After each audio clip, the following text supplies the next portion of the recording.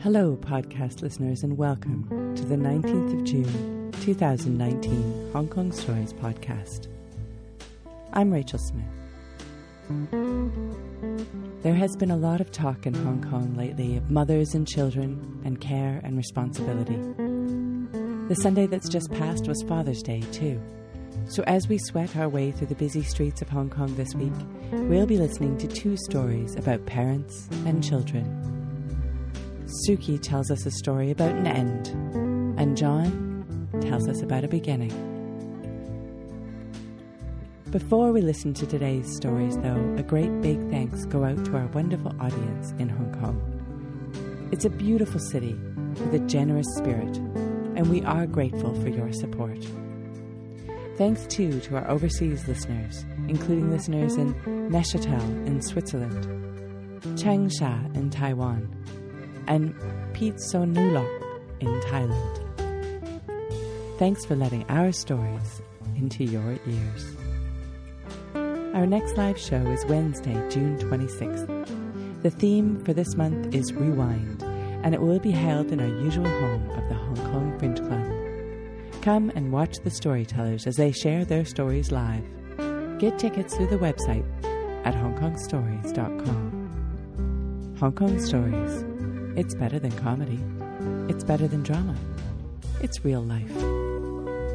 And now from our January 2019 show, which had the theme of New Territories, here is Suki.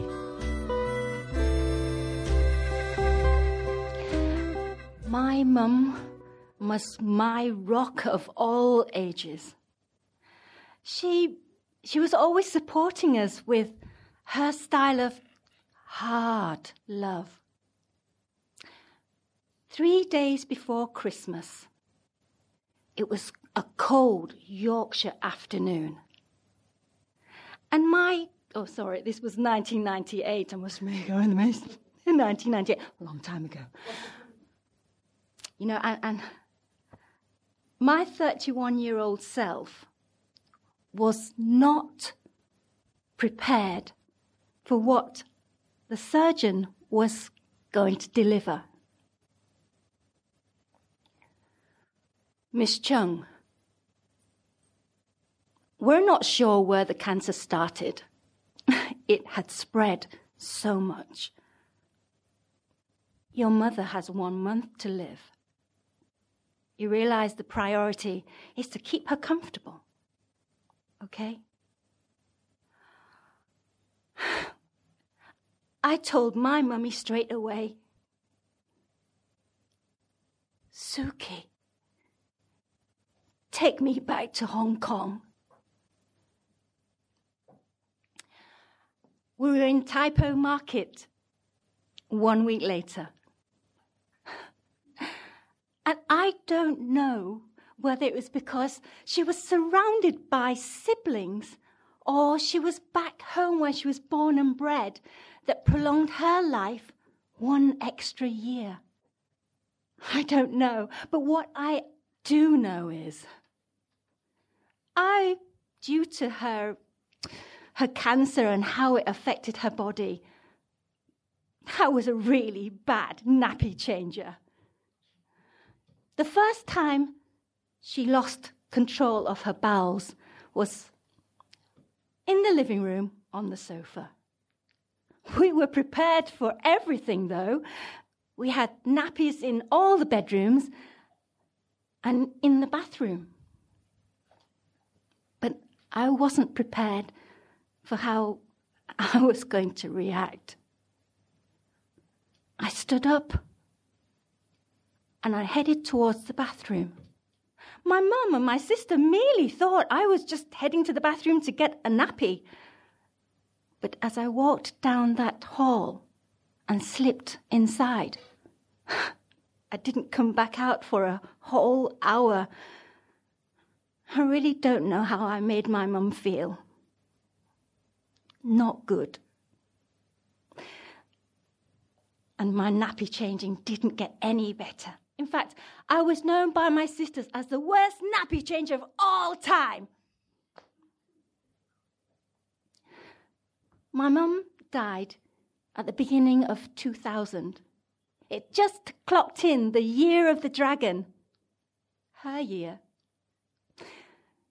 My aunties and uncles, they rallied around me and they suggested, why not do a traditional Taoist funeral? And I said, is it the most respectful? The highest honor, Suki. Okay then, let's do that. At the time, I didn't know that a Taoist funeral called for a reburial 10 years later. You see, in years gone by, the Chinese travelled from all parts of China to work. And they died where they were and buried there. It was only years later when probably the families were able to afford taking them back home to be truly laid to rest. Even though all my sisters and their 3 lived in different parts of the world, we agreed that we would fulfill the reburial. So 10 years came and went, and I decided to bring up the reburial.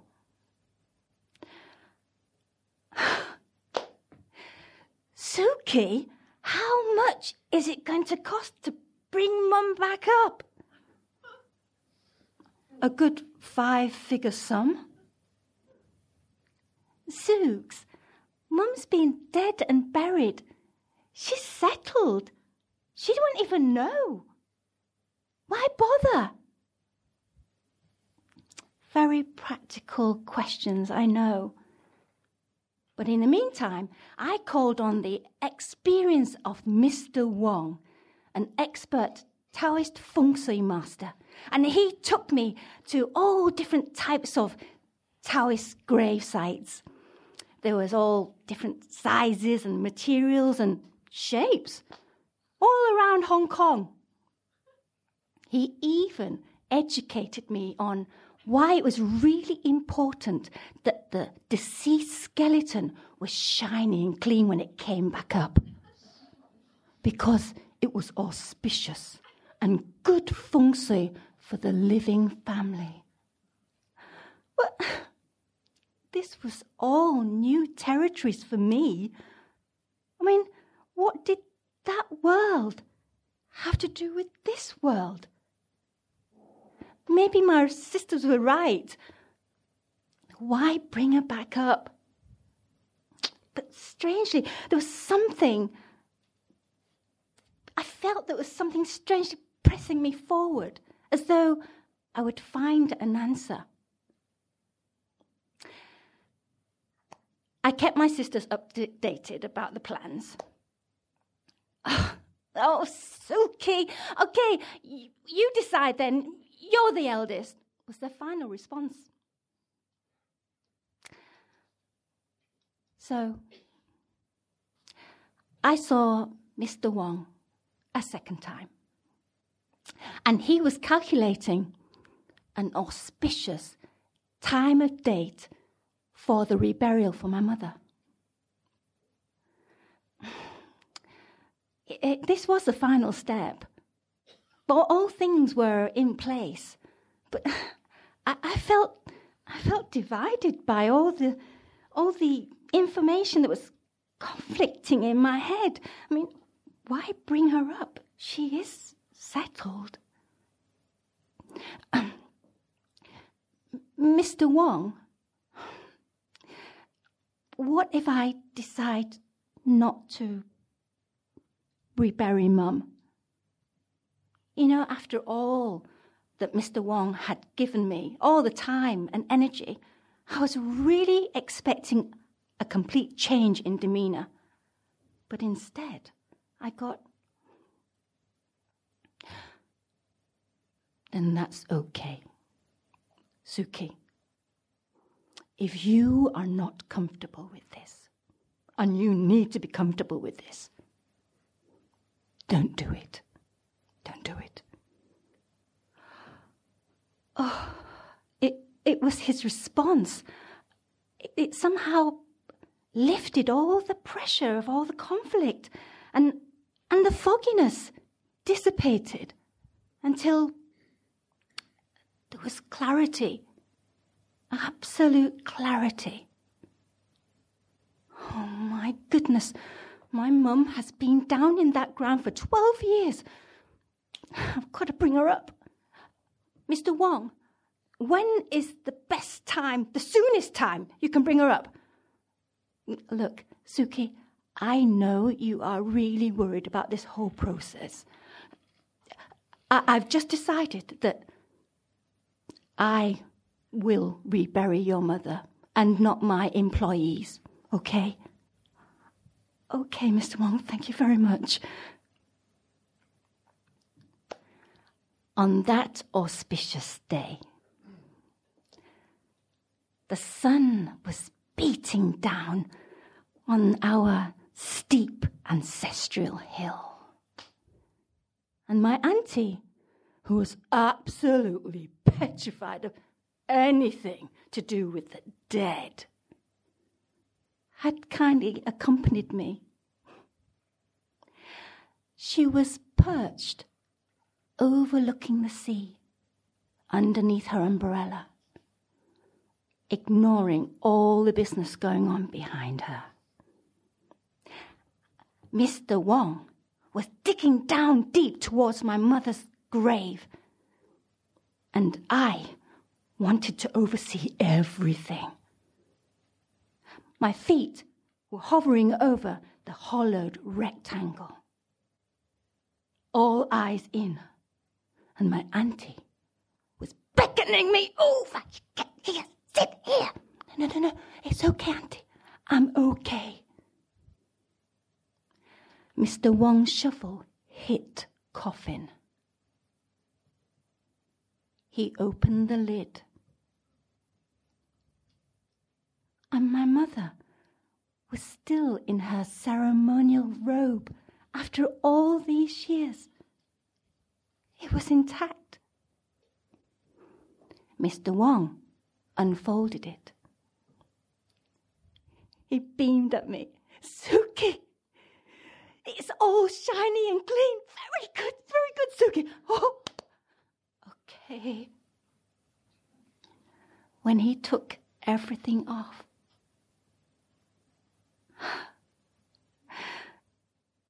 she was also still in her nappy.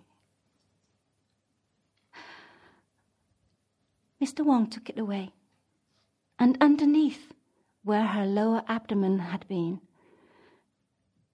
were stones of varying sizes. Wow, Suki, even your mother's last meal survives. My auntie and I glanced at each other, knowing full well what they were. Mr. Wong, throw them all away. Let's get Mum clean. Yeah, let's throw them all away, through the last one, away into nature. He pieced my mum's shiny skeleton, bone by bone, into the ceremonial urn.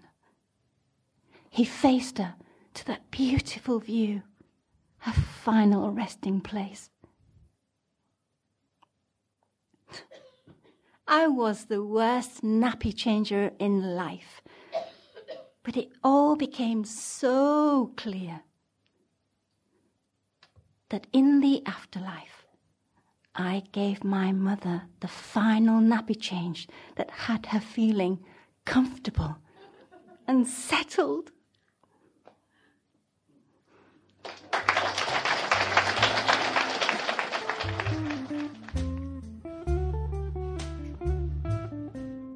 It's hard for a child or a parent to get absolutely everything right, but it is the love that guides our action that makes all the difference. Suki came up on our stage after attending one of our free workshops. If you want to try out your story, go to our website hongkongstories.com and follow the prompts to sign up. Our hosts will guide you to make your story even better. Our second story today is from John, who tells us about a different point in his life. From a show way back in 2016, here is John.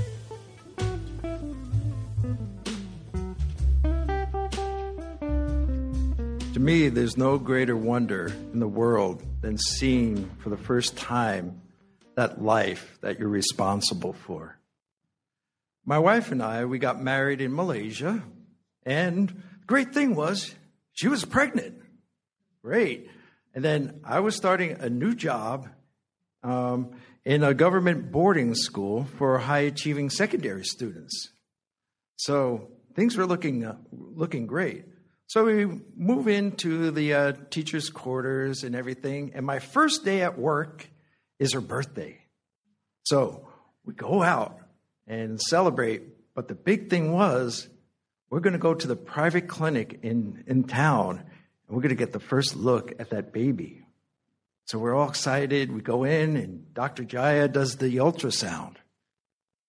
She's taking a long time. Well, okay, she's just being thorough. Then she stops, and she says, "There's no baby." What? What are you talking about? There's no baby? She's pregnant, right? I mean, she shows all the signs of being pregnant. And she's like, "No, there's no baby." Yes, there was an egg. It was fertilized. It implanted, but it never developed. We're going to have to do an abortion. And we're in shock. We're like, no. We go back to the teacher's quarters, and we're like, she's wrong. There's a baby. She just couldn't find it. Or it's hiding somewhere, right? And then about 10 o'clock at night, she starts spotting. Starts bleeding a little bit, but that's okay, right? Because this happens in pregnancies. Then it gets worse. And we start wondering what's going on. Finally, she starts bleeding a lot. It looks like she's hemorrhaging. And 2:30 in the morning, I'm running across the school compound to the headmaster's house, and I'm bashing on the door to get him to drive us back to the clinic. Dr. Jaya is there in 10 minutes after we arrive, and she looks and she says, she's okay. She's just spontaneously aborting because there's nothing there. It's like, okay. So we have a complete blood workup done on my wife, and it turns out she's got some sort of viral infection. And Dr. Jaya gives her some really powerful antiviral medication to clear it up and says, don't get pregnant while you're taking this, because this leads to neural tube defects. Fine, we take all the proper precautions, except for one time. She gets pregnant. And we go back in, and Dr. Jaya does the sonogram one more time, measures the brain, the head, and says, you got pregnant while you were taking the medication. And you could see a little fetus in there. You know, you could see the hands and little legs, eyes on the wrong side of the head and everything. And she said, well, I recommend an abortion.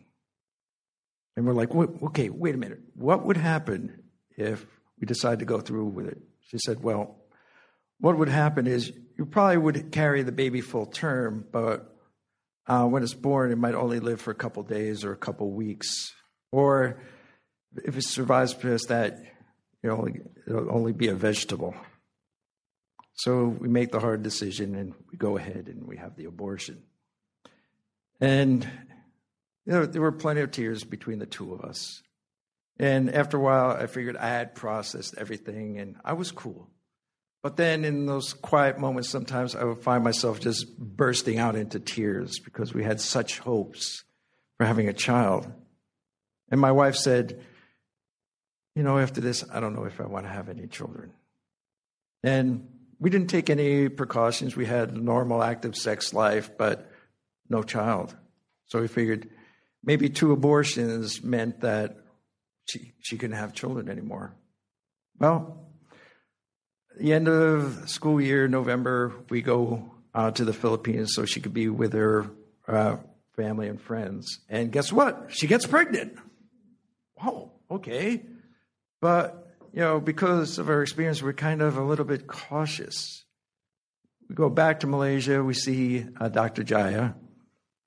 And it's time for the sonogram. So, of course, we're kind of anxious. Is everything okay?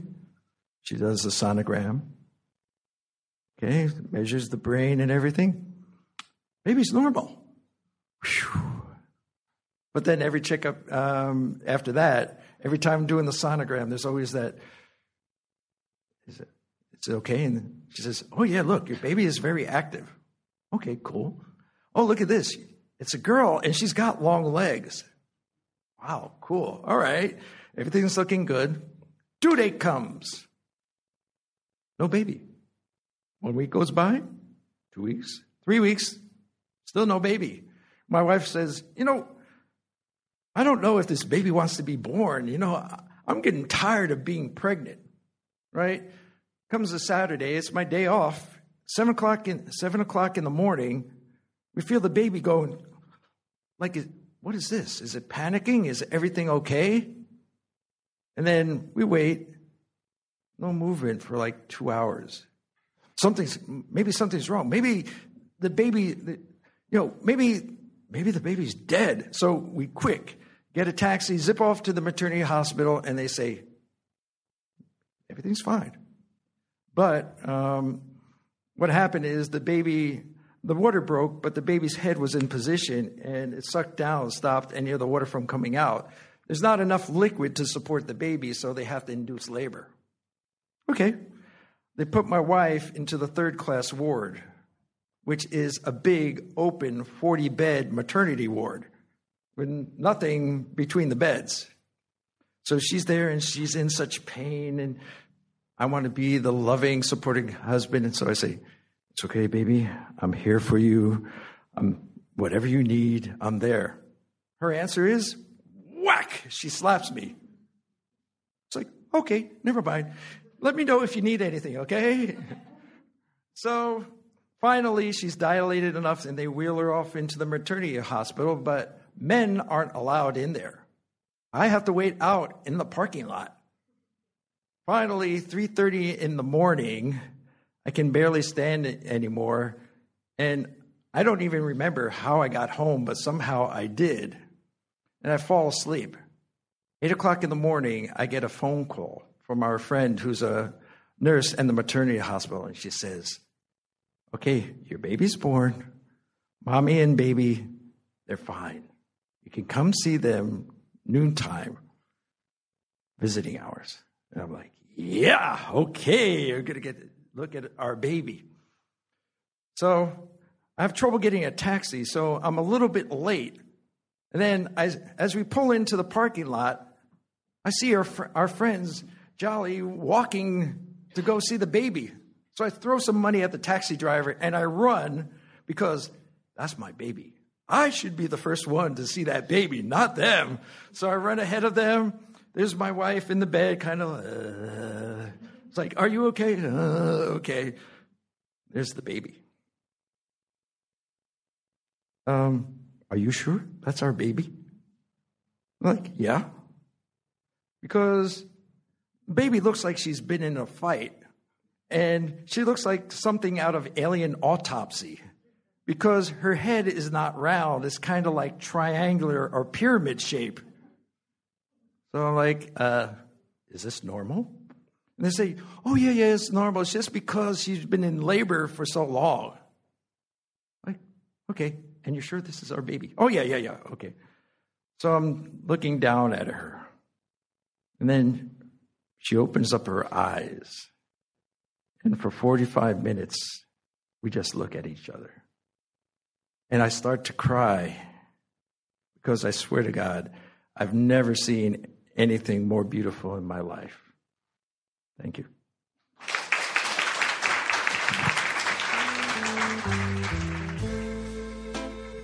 Thanks for listening to today's story brought to you by Hong Kong Stories. Thanks today go out to Jen and Suhas, who curated and directed our January 2019 show. The music for this podcast was created and performed by Andrew Robert Smith. Everyone has a story to tell.